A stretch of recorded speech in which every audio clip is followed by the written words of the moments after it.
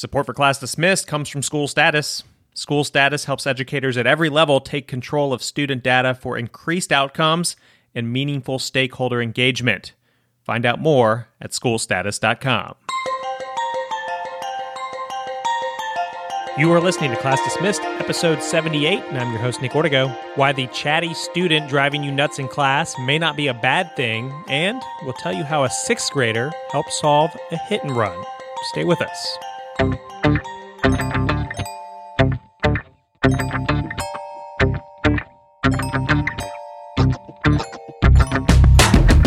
Class Dismissed is the podcast that inspires educators through story.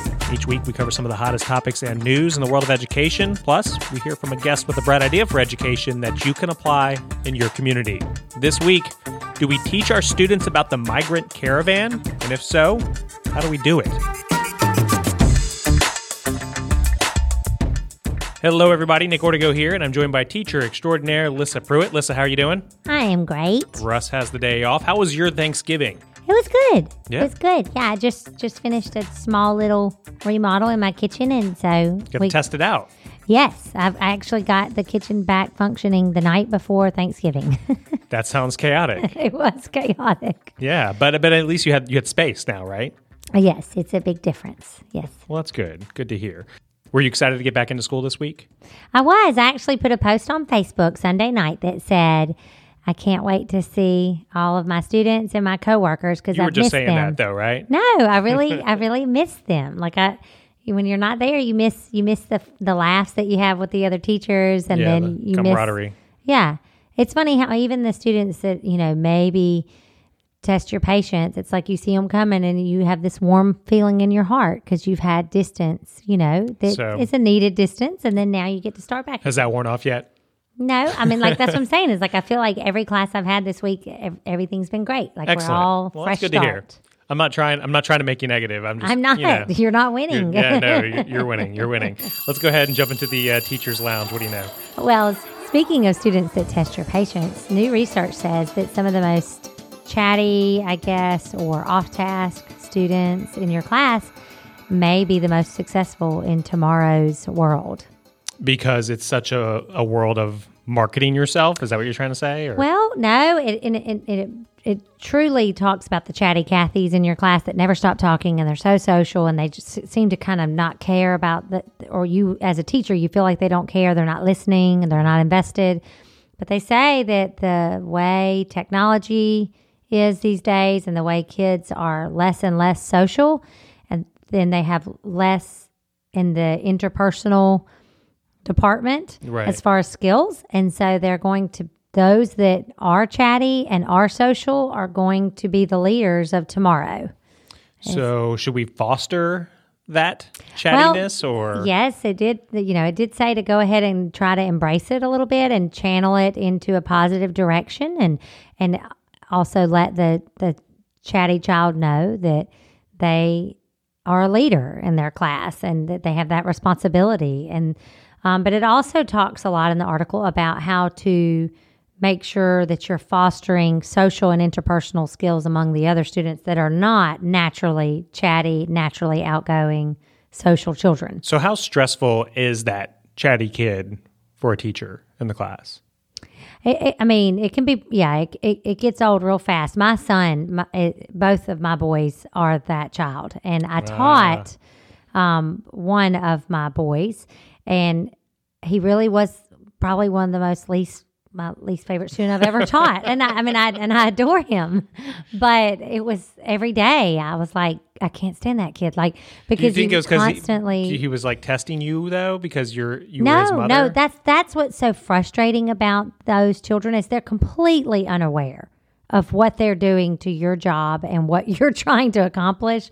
And they are jacking it up and they're completely unaware. So when you say to them, they're not talking back to you. They're talking to other people. Right. So then when you're like, hey, Blake, then he's like, ma'am, like what? Did you need something? Right. Like I'm all of a sudden interrupting him. You know what I mean? Whew, it's tough. They're tough.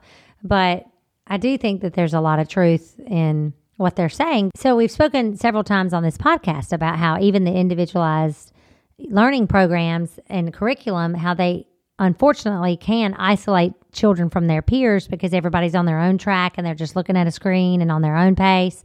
So I do think there's a lot to be said about trying to build this. So let's talk about some of the things that we can do. Right. And before we get there, just real quick, you said this was a recent study. Let's give this a little credence. Like, where is it from? It's from the World Economic Forum. Okay. Well, that sounds official. I think it's pretty official. Yeah, right. Okay, good. I mean, I think it's a lot also of people... nothing new. You know, it's definitely things we know. People might be listening to go, well, yeah. I mean, it's good to be social and be able to interact when you get older, but this is some data backing it up. Absolutely. Okay. And so they're talking about in classrooms, you need to create situations that allow students to step up as leaders, and this will give other children a chance to mimic the natural leader in the class, and that you can even talk to the natural leader in the class and say, you know, I want you to help them along because we're trying to foster those skills. So definitely role playing, or, you know, where you have to figure out a situation, some kind of, you know, I love those, what are they called? Escape rooms. I took my homeroom class to an escape room once. Yeah, that's cool. They had to work together to get out of to get out of the room. And then it says it's really important to build interdependency, making sure that kids have to work together. That if you I used to hate group work. Everybody hates group work. College students hate group work. But if you, as a teacher, do group work correctly, then they're not going to hate it. If you say, hey guys, we're going to work in groups, and then you go sit at your, you know, desk and you get on the Cyber Monday deals, then everybody's going to hate group work because it's one person doing the work. That's what it really comes down to. Or you don't like the way somebody does what you would have done. Like, you know what I mean? And well, now, Nick, no, life, right? That's part of it. You have to be willing to accept other people's ideas and their interpretation of the goal. And so it makes you their interpretation's lazy. Well, it makes you easier to work with in the future in your workplace if you're open to that others do things in a different way than you do things. All right. So work on that, I guess. Guess I missed that lesson.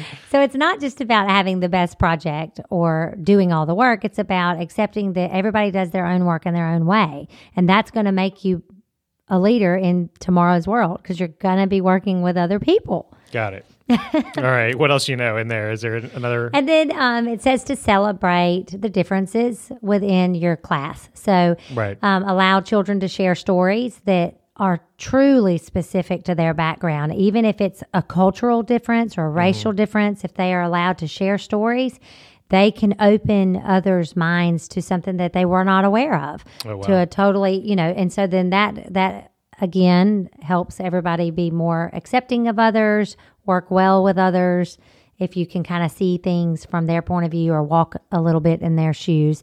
And that's also the time to highlight the natural leaders and say, yes, you're always talking, but you have a great responsibility with this outgoing personality that you have.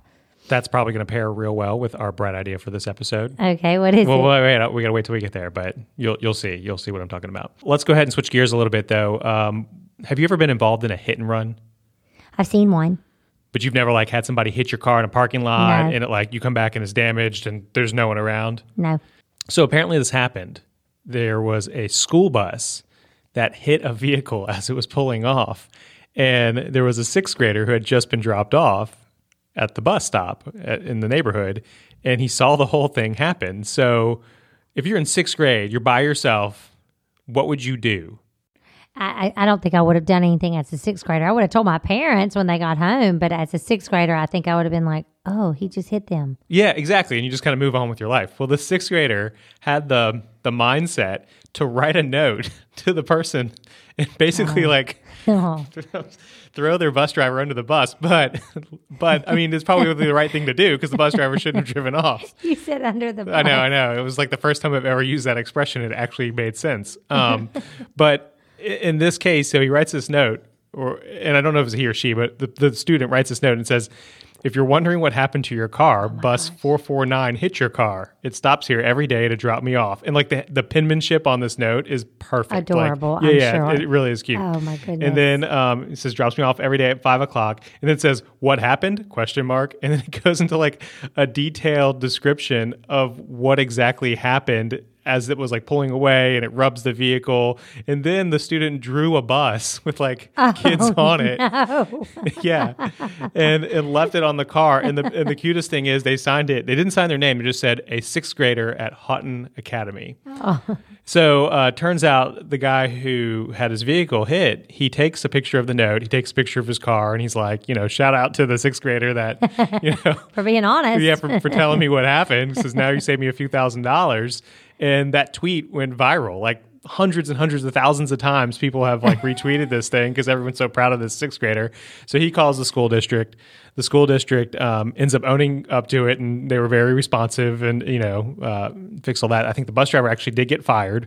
Oh. That's kind of a shame, but I guess maybe they denied it at first. Who knows? Who knows exactly how that played out from an HR perspective. But one of the teachers in the school recognized this perfect penmanship, and they're apparently going to be doing some sort of like meetup with the guy who had his vehicle damaged. And he was like a young guy. He was like 20 something years old, and the student. So he's going to come and thank the student and stuff. So, yeah, I kind of thought it was a feel good story to a degree. You feel bad for the bus driver, but at the same time, it's the right thing to do. Especially when you have all those children watching, you can't be like, hey, nobody say anything. Like, that's not the time to do that. And in a bus driver's defense, too, and I'm sure this was investigated, it's possible. Those are big buses that you, like, rub something on a vehicle and you didn't realize it. It just kind of felt like a little bump or something, So who knows exactly how that played out. But I will link this tweet to our website. Yeah, I want to see this letter. classdismissedpodcast.com, and I'll just embed the tweet there. So anyone who wants to take a look at the letter can grab that. It's really cute. All right, so I was teasing the bright idea. You were just talking about like having that diverse perspective. We have Jennifer Rich on the show, who's a professor, and she teaches across the College of Education, but specifically she has a specialty and focused on Holocaust and genocide education. Yeah. And she's going to talk to us about the migrant caravans and should we be teaching our students about the migrant caravans? It's a very, topical thing that's going on. You see it in the news almost every day right now, and we've seen it a lot in the past few weeks. And if we should, what age group should we be talking to students about it? And then how do we talk to students about it? Which is the hardest part. That's what I want to hear. Right. How do you do it? Right. Yeah. I think most teachers would say, we should talk about that, but how do you broach it? I don't want to do it the wrong way. Yeah, I don't want to do it the wrong way. I don't want a student going home and maybe getting something I said, that it wasn't correct. So this is her specialty, and I'm really excited to have her on the show, so stay tuned. Yeah. Our guest in today's Bright Idea segment is a professor at Rowan University's College of Education, and she's the co-director of the Rowan Center of Holocaust and Genocide Studies. Jennifer Rich is also a former elementary school teacher and the mother of young children, and she's here to talk to us about when and how we should talk about difficult and politicized topics. Specifically today, we're focusing on the migrant caravan, which has been a hot topic in the headlines recently. Jennifer, welcome to the show. Thank you so much for having me. I recently read an opinion piece in a Hechinger report where I think you're a regular contributor, and you published it about encouraging people to have this discussion about the migrant caravan. What inspired you to write this? I was inspired to write this because all of a sudden the caravan was out of the news, and then it was back in the news. And I was talking to my own students who are pre-service teachers, some of them who are out in the field, who are in classrooms doing field placements, and they were concerned that they were going to be back in classrooms after the Thanksgiving break, and they were going to get hard questions from students that they work with across all levels, the K-12 spectrum, and they really didn't know how to answer them. So I was getting questions over the Thanksgiving break as we were all hearing more in the news about the caravan, and they wanted to know, what do I do? How do I answer these questions? Do I answer these questions? And that's really what prompted me to think about writing this piece. Specifically in the opinion piece that you wrote, you talk about your experience, and we'll dive into this eventually, but you talk about your experience of having this conversation in a university setting. But what's the youngest age educators should be engaging in this conversation with students, in your opinion? I think it depends on a couple of things. So I talk to students, and by students I mean my own university students and other teachers, about having the conversation, having any hard conversations, by a couple of metrics. So those would be proximity. So how close are you to whatever it is that you're talking about? What sort of personal connection do students in your classroom have? How scary is it, right? What are you talking about? And then if you decide to talk about this, how can you empower students to get involved? So certainly, if you live in a border state, you're going to need to talk about the migrant caravan because it impacts your community differently. If you have a student who feels in some way that they're personally connected to the migrant caravan, if they have a family member that's traveling up through who's sitting in Mexico right now as part of the caravan, who perhaps is an immigrant who came here through migration, who is here and their own status or their parents' immigration status is uncertain, they might bring this up in class. If you have students who are really polarized on this subject, they might bring it up in class. This is a subject that even young children might be seeing on the news and hearing their parents talk about. And so I think that teachers across the K-12 spectrum need to be prepared. And we want kids to know that in schools, they're safe, their families are safe, and they don't need to worry about things like their own immigration status. You actually went into, in your article, your experience of having this discussion with I guess it was an older audience, from what I understand. It was in a university setting. And you talked about how it was people from different backgrounds, and you started this conversation, and you really didn't know everyone's background that was even in the room. And I guess to summarize it, you wrote, in the end, it was demoralizing, depressing, enormously complicated, and the best thing I've ever participated in this year. Why did you say that? It was a really hard conversation. In fairness, I expected it to go maybe easier than it did. I facilitate lots of conversations like this, and maybe was a little bit overconfident in my ability to facilitate the conversation. And I opened up the conversation, just sort of asking students what they knew, how they were feeling, and the conversation went off the rails really, really quickly. And we were talking not only about the migrant caravan, but we were talking about the Pittsburgh shooting and some of the other events that have taken place in our country recently. And the room was fairly divided.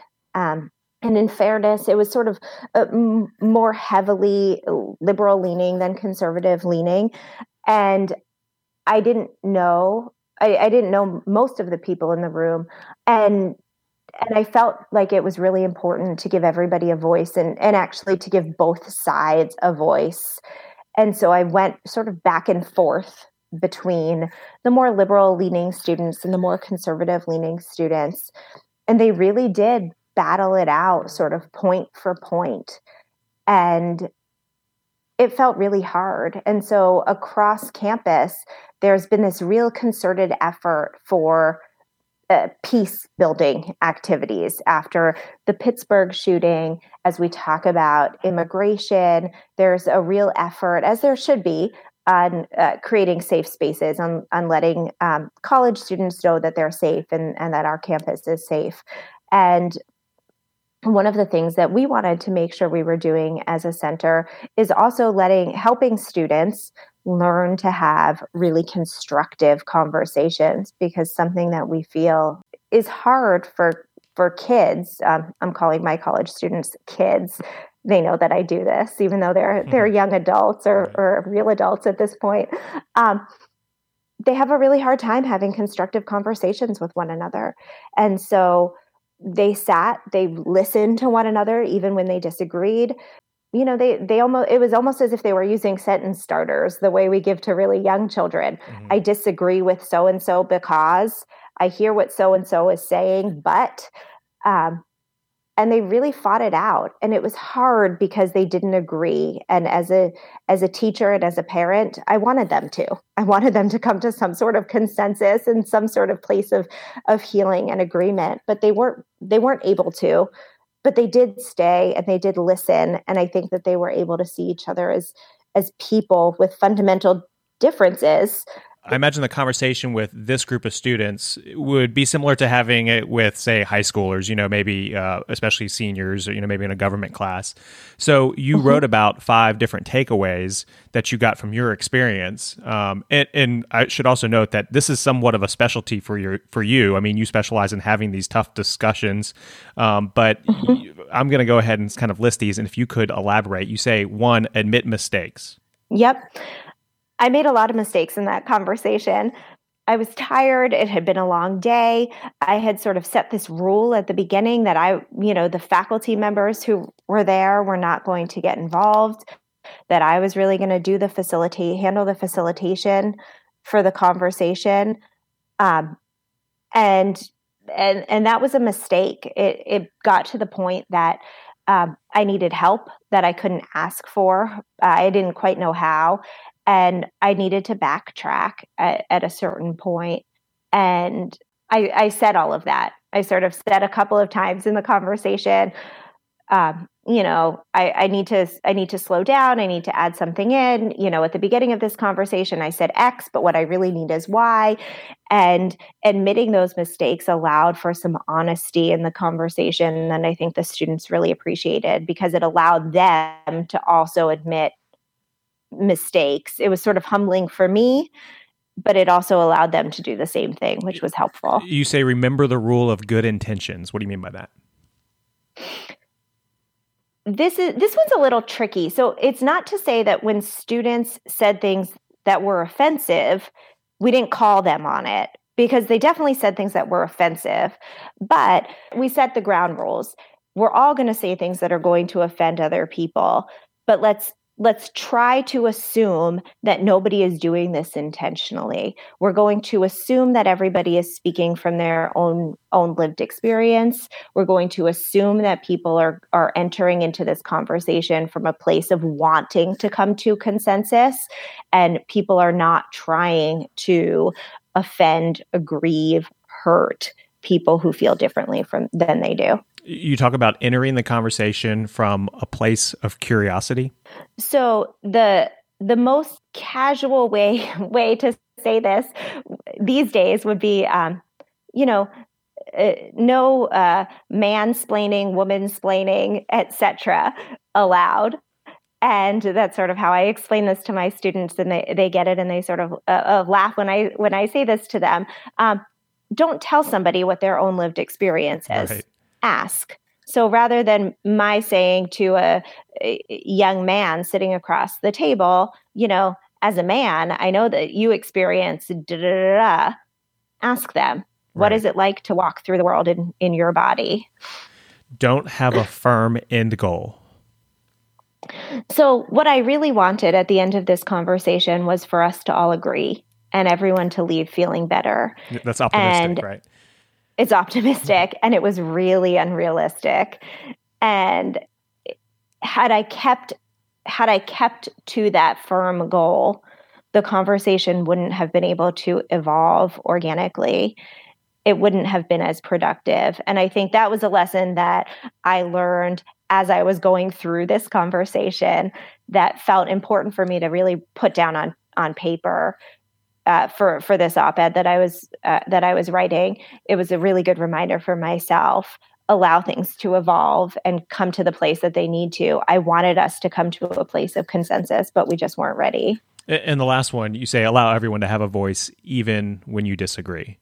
Do you mean that from a teacher's perspective or from an individual perspective? Both. Yeah. In this instance, I worked really hard to give everybody a perspective, give everyone space, even when I, as the facilitator, felt taken aback by some of the things that I was hearing. Mm-hmm. And I think that's really important. It does give everybody a sense that their voice matters and their perspective matters. I think as participants, being a part of the conversation afterwards, some of them came up to me after and said, why did you let that person go on for so long? Or it's really interesting that you let that person go on for so long, and I'm glad you did, or I wish you hadn't.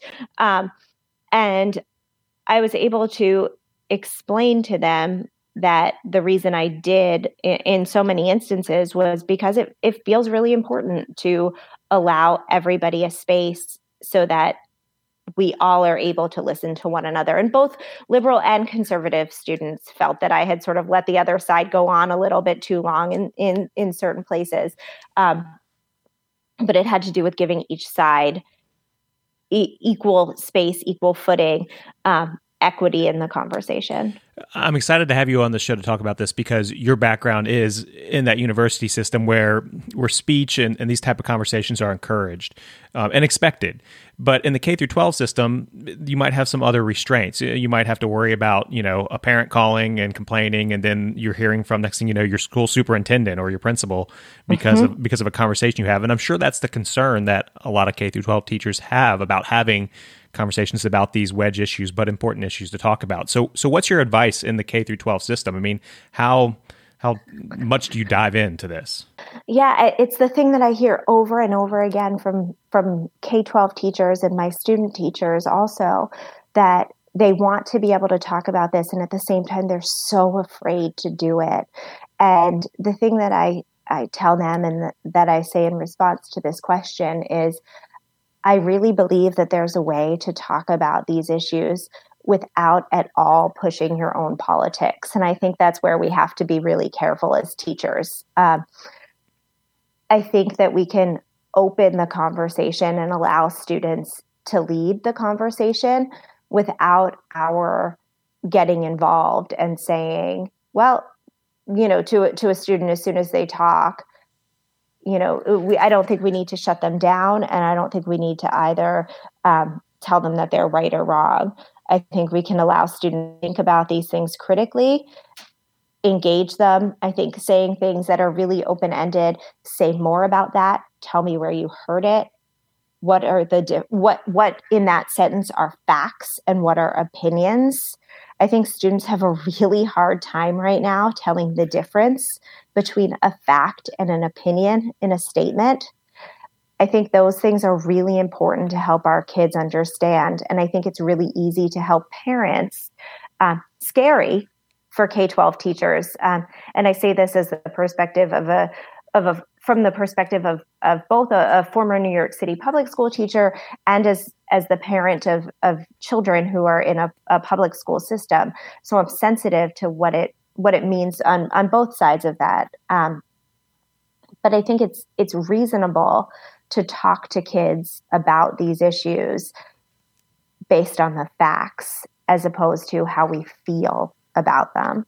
Let's assume, or let's do a little example. Let's say that we are a teacher in a border state, and Yep. you probably know that you have a student or several students maybe in your class that may have immigrated here. They may have a story to tell, but how should a teacher approach that? We don't certainly want to single somebody out, but then again, they may have a unique perspective. What's your suggestion there?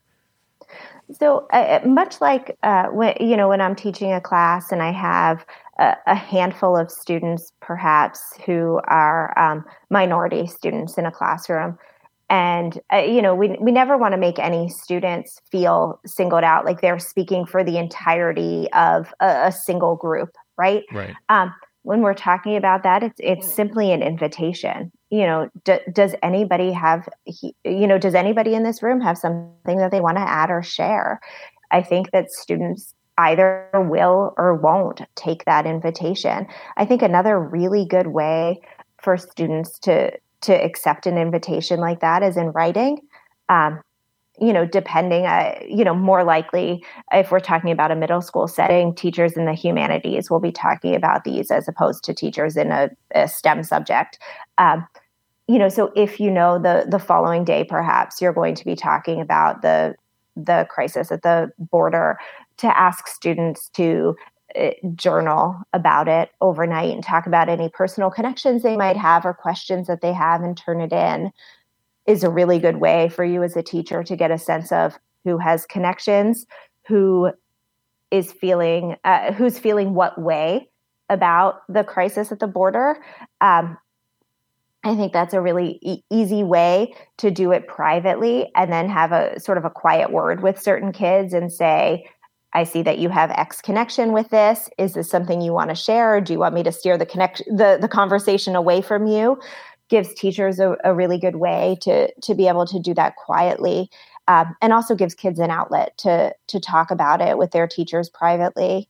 I think that's one way to do it. It also gives teachers insight into kids who might be feeling sort of hostile to the situation, so they know what they're getting into ahead of time. Do you feel like educators in the K-12 system are prepared to have, not specific to the migrant caravan issue, but just are they prepared to have these tough discussions like that, or say Charlottesville, or a school shooting the next day? Is anyone talking to a incoming teacher about what to do in those situations, or do you find that they're going online and looking for resources?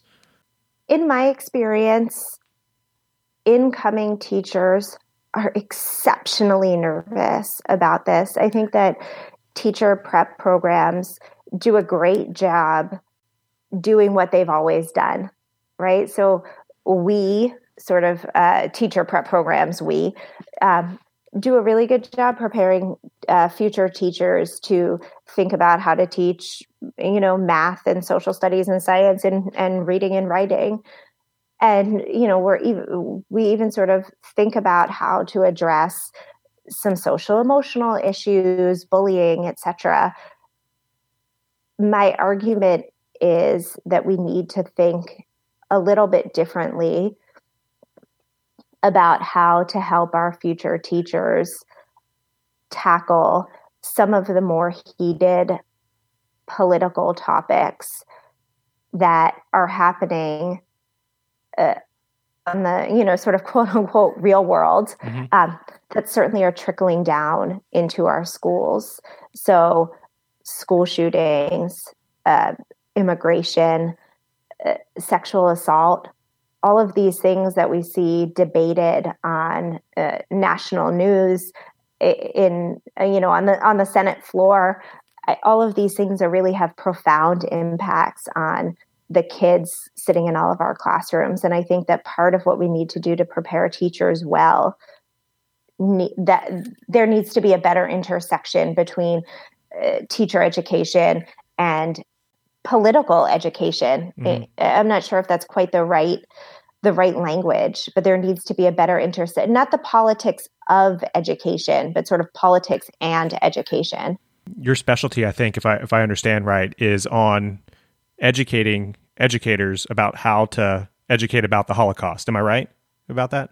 The Holocaust, yes, and also all of these things that we're talking about. So the Holocaust and other hard histories, broadly couched. And so if there was one thing that you could, I know we can't go into a whole course, but if there's one thing that you could tell, a group of K through 12 teachers listening, when you're approaching difficult subjects like that, what's kind of the posture that you encourage teachers to have going into it? I would say two things. Oh, please do. One is really general, and that is perhaps be a better listener than you are speaker. Kids have lots and lots of questions about the Holocaust as well as other hard and messy histories. They make lots of connections, some of which are really interesting and relevant, and some of which are kind of bananas. And unteaching them some of the things that they know is just as important as helping them make new connections. And so I think it's so important for all of us, K-12 and also at the university level, to be really careful in listening to kids, and being slow and steady when we teach them the facts about the Holocaust and other hard histories. The thing that I hear from my college students as we embark on any study of the Holocaust is, all I learned over and over again were the gruesome things and they talk about particular images that they saw, but they're missing some really basic facts. I did a survey yesterday, actually, with my students, really basic facts about the Holocaust, and they didn't know how many victims there were, either answering in the thousands or too many. They didn't know the century that the Holocaust took place. Wow. So they're sort of overwhelmed with gruesome details, but missing sort of really, really basic facts. And the other thing I would say right now, in this particular moment in history, is to be really careful to avoid comparisons. My students want to make comparisons all the time, and I'm constantly walking them back from doing that. And that feels really dangerous to me. Yeah, that's actually really good advice. Well, Jennifer, Rich, we really appreciate you taking the time to talk about what's a difficult subject, and I appreciate all the pointers and takeaways from your experiences, and I think our listeners will as well. It was a pleasure. Thanks for having me. Are you ready for our pop quiz? I think so. Okay. All right, first question. If students could only go to school for one subject, which subject should it be? Reading. Why is that? Yeah, you could live a million lives if you read a million books. There you go. What are we not teaching in school that we should be teaching?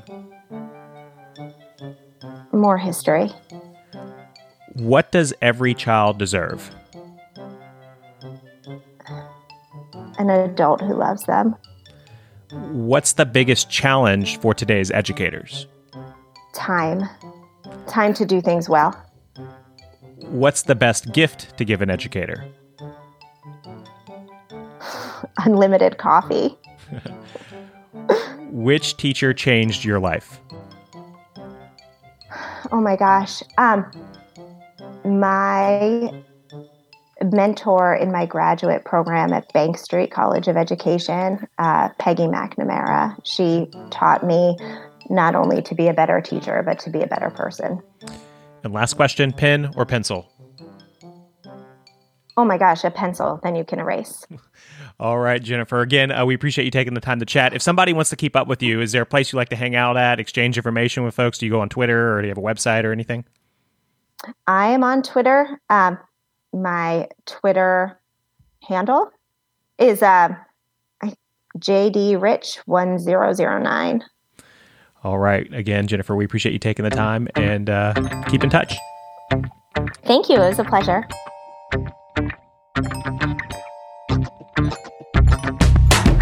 That's going to do it for this episode of Class Dismissed. We want to hear from you, so if you want to send us an idea or a comment, remember you can always email us at info@classdismissedpodcast.com. We're here to support educators, but we need your support as well. So if you like what you heard today, please be sure and hit that subscribe button, and we'd also love it if you'd leave us a 5-star review. Don't forget you can connect with us on Facebook at facebook.com/classdismissedpodcast or on Twitter. Just search for us by typing in Class Dismiss. On behalf of Russ with School Status and Lissa representing all the teachers out there, I'm Nick Ortego, and I'll talk with you next week. Class dismissed.